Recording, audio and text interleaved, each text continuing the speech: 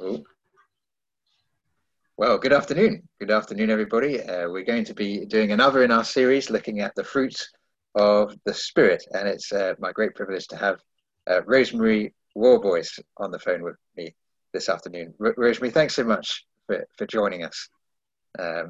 Rosemary's particularly going to be speaking about peace. But before we get there, Rosemary, can you tell us a little bit about yourself? Okay, well, my name is Rosemary. I'm have children. I'm a granny. I've got 3 grandchildren, 2 children, 3 grandchildren. My life as a child had no Christian input at all. My parents, we didn't go to church. Christianity was never spoken about. Religion was never spoken about. Christmas to me was presents, nothing to do with Jesus. I didn't know what Easter was, except that my gran had a birthday that time of year, so we always had a party. I was at school at an era when there were morning assemblies, so I learned the Lord's Prayer and a lot of old hymns, which still stay with me. We did have sort of religious studies, but for some unknown reason we did the saints, which made no sense at all. So there was no Christian upbringing. When I was 21, I was engaged and about to get married, but my fiance kept having second thoughts, and I'd meet up with him and he'd say, well, he didn't want to go through with it, and I'd change his mind for him and everything would be okay, and then he'd go back not wanting to do it again. And after a few weeks I got thoroughly fed up with this and obviously very distressed. So one day I went to the church where we were going to get married, which is St Paul's, Brackley Road in Beckenham, and the church was open. I went in and nobody there, and I just cried out to somebody. I didn't know who. Now I know it was God, but then it was just some greater power, and I just poured out my heart. And I can remember saying, I can't cope anymore, and please will you do something about this? Will you sort it out for me? And left the church and felt much better. Well, 3 weeks after, very short time after that, the wedding was cancelled. So 3 weeks before the wedding, all finished. 2 years later, I met my husband, Tony. We married and had Russell, my son, and Melanie, my daughter. And when she was about 2, we moved to West Wickham. And the lady we bought the house from went to the Methodist church up the road, and she said to me, would you like the minister to call? And I said, oh, that would be nice. So Bernard came round, and he became quite a regular visitor. He would, my house was between the shops and where he lived, and if it rained, Bernard would pop in to shelter from the rain. But at that time, I was really struggling with the kids. I was an absolute mess. Everything was going wrong. And I can always remember Bernard, every time he left, he said, peace be in this house. And boy, did I need that peace. Then he suggested that I go to the young wives group in the church, which I did, got to know the girls, went to church occasionally, but not really very interested. But Bernard asked me if I would like to take membership classes, which is a bit like preparing for confirmation. And I said yes, merely because he'd been so kind to me. I didn't like to say no. So I did this course, which made no sense whatsoever. There's a service of membership, which I took, and still made no sense whatsoever. But it then meant that I was committed to the church. I was in.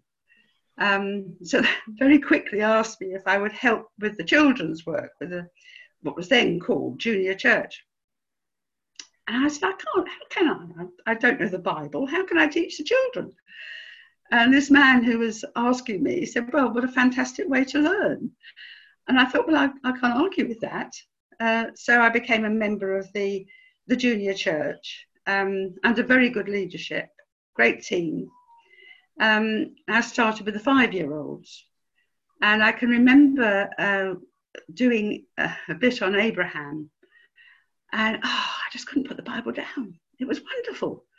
I just ate it up, all these wonderful stories and how God was so patient and faithful with his people and so loving and caring. I mean, it was just mind-blowing. But it didn't sort of change me at all until we went on a training weekend for the junior church to help teaching the children. And that weekend, I was very, very unsettled. I just couldn't settle with anything. And the last day, on the Sunday, we had a service at the end, and we took communion in the round. It was about 20 of us. And I began to cry. Not sob, but cry. I dripped. I just couldn't stop crying. And I suddenly realised that I had made a commitment to the church, but not to Jesus. And that was quite changing for me. I was still with the Methodist Church, all sorts of different things. We went to different events, different camps, and I grew in all sorts of ways. And I worked with from 5-year-olds eventually up to the teenagers over a number of years. And all the teaching, all the things I'd missed as a child, the Lord taught me as an adult.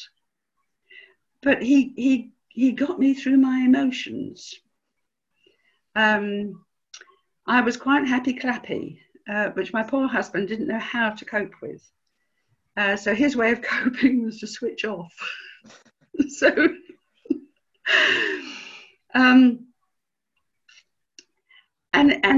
But I had no depth. I had no depth of the word.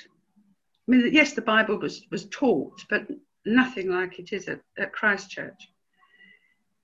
Now, Tony was very supportive, helped me in all sorts of ways. He'd come to social things, particularly with come Christmas and Easter, he'd come to church with me. He liked William Taylor, who was a curate at the time. And if he knew William was going to be preaching, he'd come. So I know he heard the gospel. I know he heard, but he was just never interested.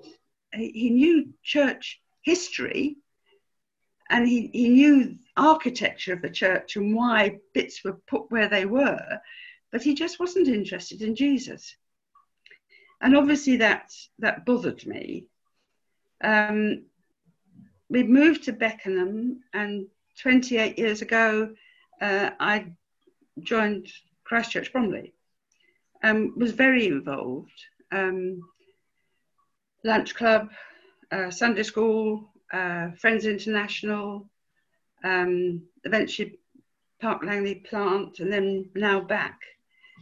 But 13 years ago, Tony was very ill. He was ill, started in the January. In the August, he was diagnosed with a rare form of asbestos cancer in his stomach lining. They thought that he'd be able to live for possibly 5 years. He had a new course of chemo, which he took definitely 2, if a third, I can't remember if he took 3. But by the November, he couldn't cope and he died, which was completely unexpected. The doctors didn't expect it. The hospice didn't expect it. And obviously that shook everybody. I mean, losing a partner, a husband, is hard. We've been married 39 years. I'd known him for over 40 years. And we'd been happy together. Ups and downs, obviously, because it's life. But it had been a good marriage. So I just couldn't understand what God had done. It didn't make any sense. No sense at all. But then I thought, well, if you believe that God is sovereign, that he is in control of all things, and that his timing is perfect, and that he does what is best. Okay, I don't know where Tony is, because to my knowledge, he's never made a commitment. But God does. And that was good enough for me. And I had peace with that. The family, I'm still very close to the family. We're very involved. My son and daughter-in-law and the children, the grandchildren live here. They're just about to move to Norfolk. My daughter and granddaughter only live in Catford. So I see a lot of the children. But it's and all the ups and downs of life. You know, the peace is there. The peace is there. I know where he got me in my emotions.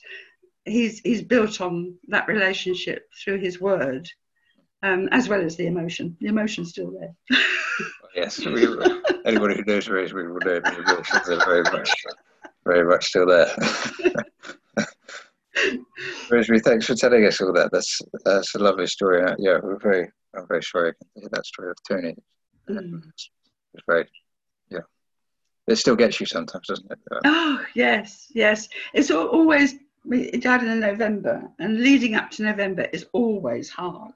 Yeah. But when the actual date comes, it's okay. The Lord carries me through it, and has done for 13 years, and will continue to do so. I mean, I don't doubt that. Yeah. Rosemary, you've begun to describe, in a sense, you've begun to describe peace by talking about what happened with Tony. But just give us a bit of an overview. What does the Bible mean by peace, the fruit of the Spirit peace, and what do you think it looks like in the life of a believer? There's surely going to be a range of things. Yeah.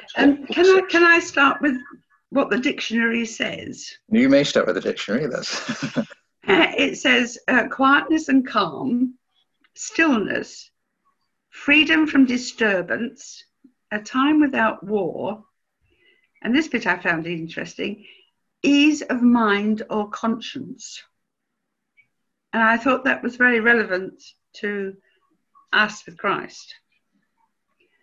And in the Bible, we hear that we're not right with God.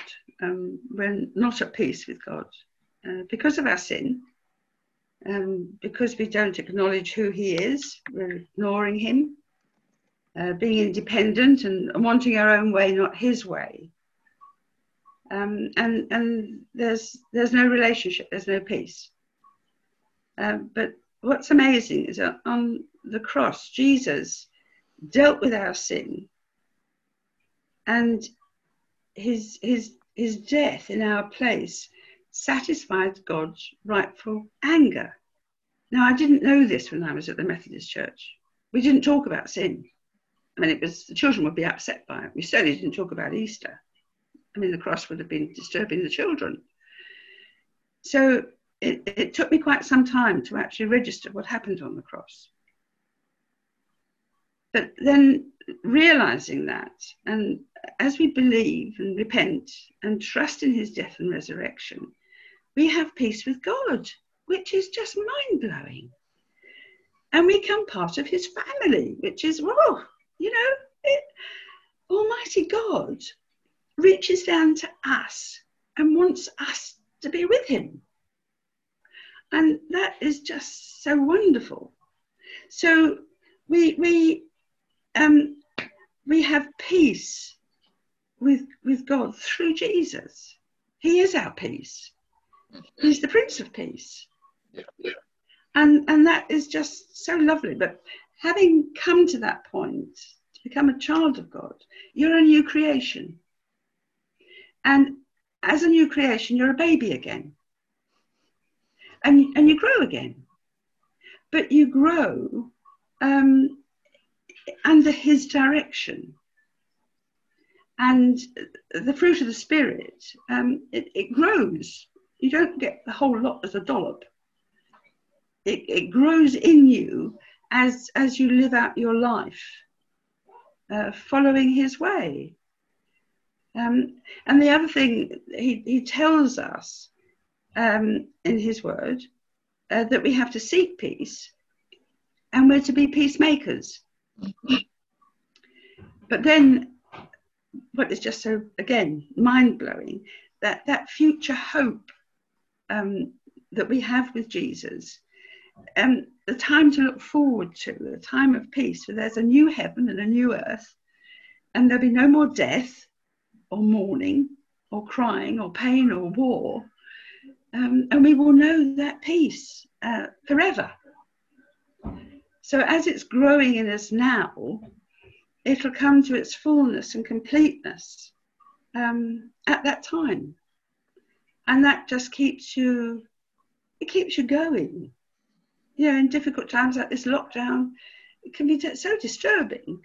But if you think of what Jesus has done, how through him we have that peace, through him we have that relationship, and we have that hope. It is exciting, and it's just wonderful, just wonderful.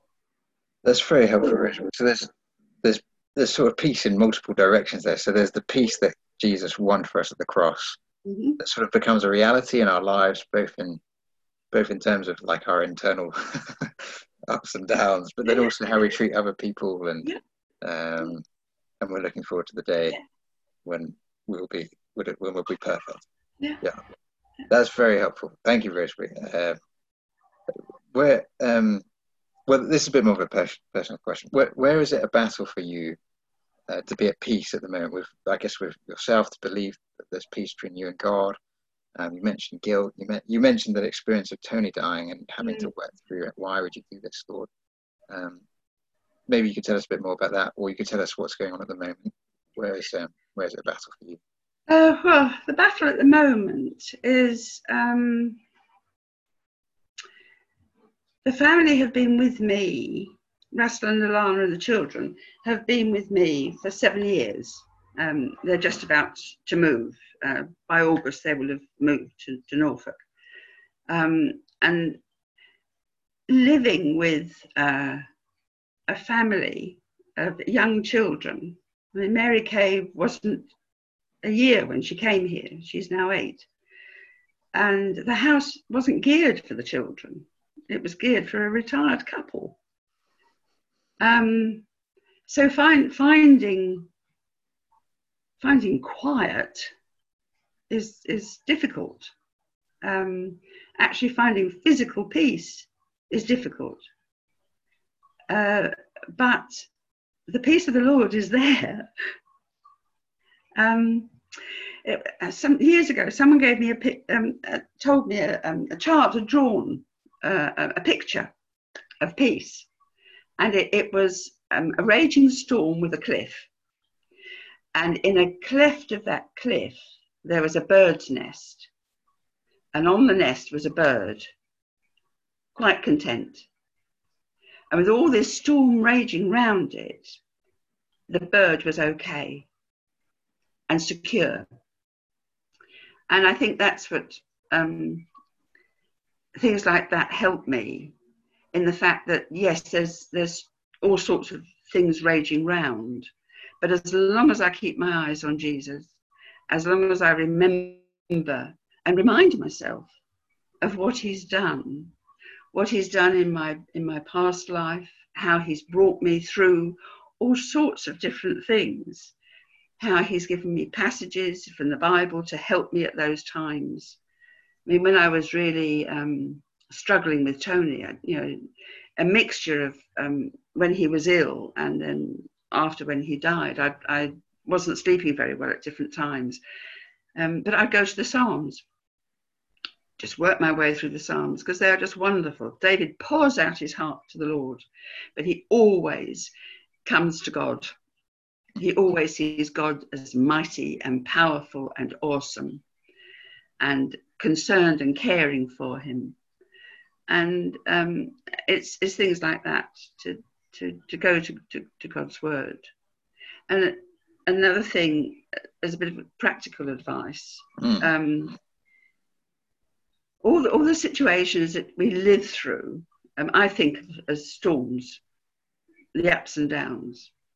But Jesus was in a boat in the middle of a storm, and the disciples were frightened. Now, they were experienced fishermen, but they were frightened. And Jesus just tells the storm, he speaks, tells the storm to be quiet and the waves to be still. And they were instantly. So whenever your peace is unsettled, whenever I have difficulties and my peace is unsettled, I just go to the Lord, because I turn to him, because he's my peace. He's the one who can help you. Yeah, he's the one. He's the Prince of Peace. He is my peace, and it's going to him, but going to him first. You know, he's created us to be social characters. He's created us to be in a family. It's not right for us to be alone. But I've learned over the years, and it is years of all sorts of different things, that if you go to Jesus first and pour your heart out to him first, then go to people. And they may back up what he said, but you need to go to him first. That's the most important thing. And when things have happened here where something has been said that unintentionally has been hurtful, I've always gone straight to the Lord.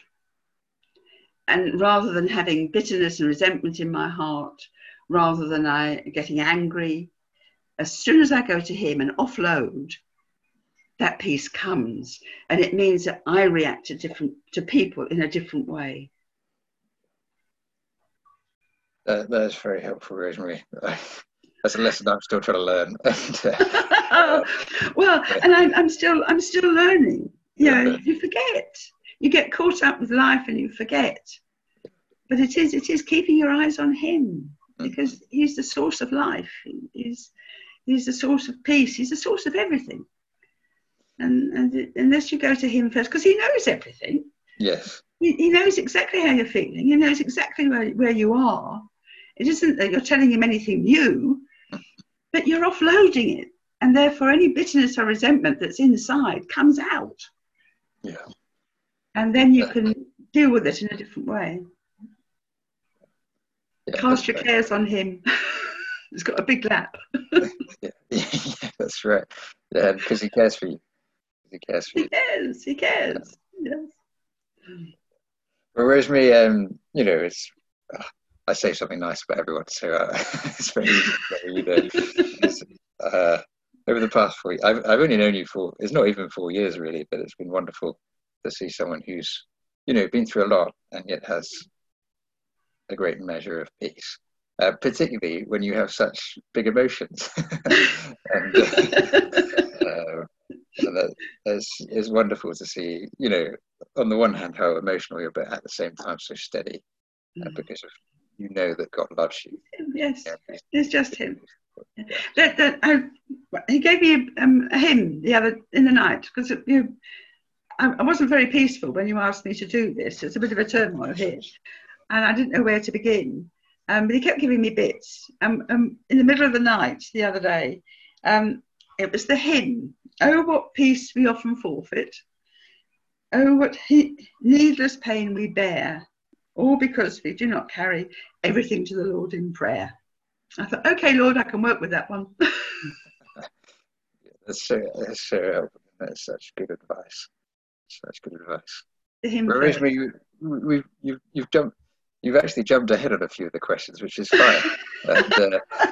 But is there anything else that you want to share with us before we call it a day? Is there something that you haven't said that you'd like to? Either on truths of scripture or practical advice. It was a scripture. It was a scripture. Jesus saying, "Peace I leave with you, my peace I give you.